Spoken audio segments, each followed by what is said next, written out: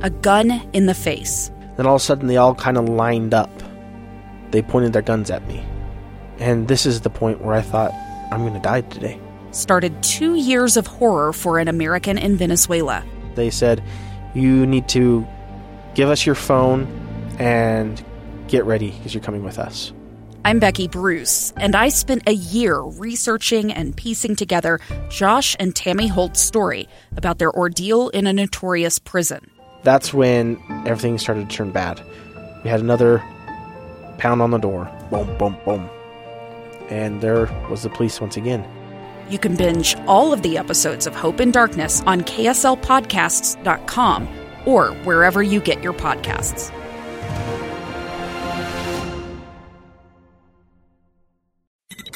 KSL's top stories on the coronavirus. I'm Maria Shilaos with your daily coronavirus update. A dramatic increase in the number of new COVID-19 cases. The state today is reporting 668 new cases. The daily average is just under 380 per day.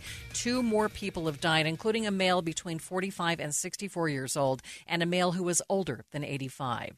The White House is still urging Americans to get vaccinated, even though the U.S. missed the deadline to get 70% of the nation vaccinated. Dr. Marcela Nunez-Smith says new data shows a promising trend, but also says more mobile centers will pop up to increase access. The data indicate the majority of individuals receiving vaccines over the past 2 weeks identified as people of color. A little more than 67% of Americans have received at least one shot, but officials say they are worried about those communities with low vaccination rates.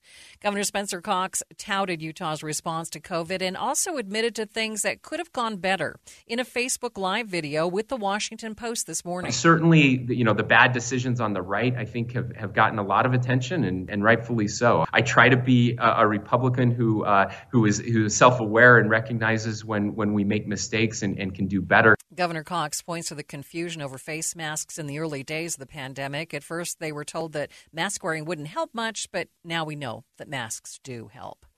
Mask requirements are returning to California's state capital. Like many areas of the country, vaccinated lawmakers and aides in the California state capital were told they could take off their masks following CDC guidance. But now the capital has an outbreak of 9 positive COVID cases. 4 of the 9 were fully vaccinated. So effective immediately, masks are once again required for everybody at the California state capitol and in legislative offices. Unvaccinated lawmakers and staff will have to be tested for COVID twice a week. Alex Stone, ABC News, Los Angeles. With your daily coronavirus update, I'm Maria Shilaos, KSL News Radio.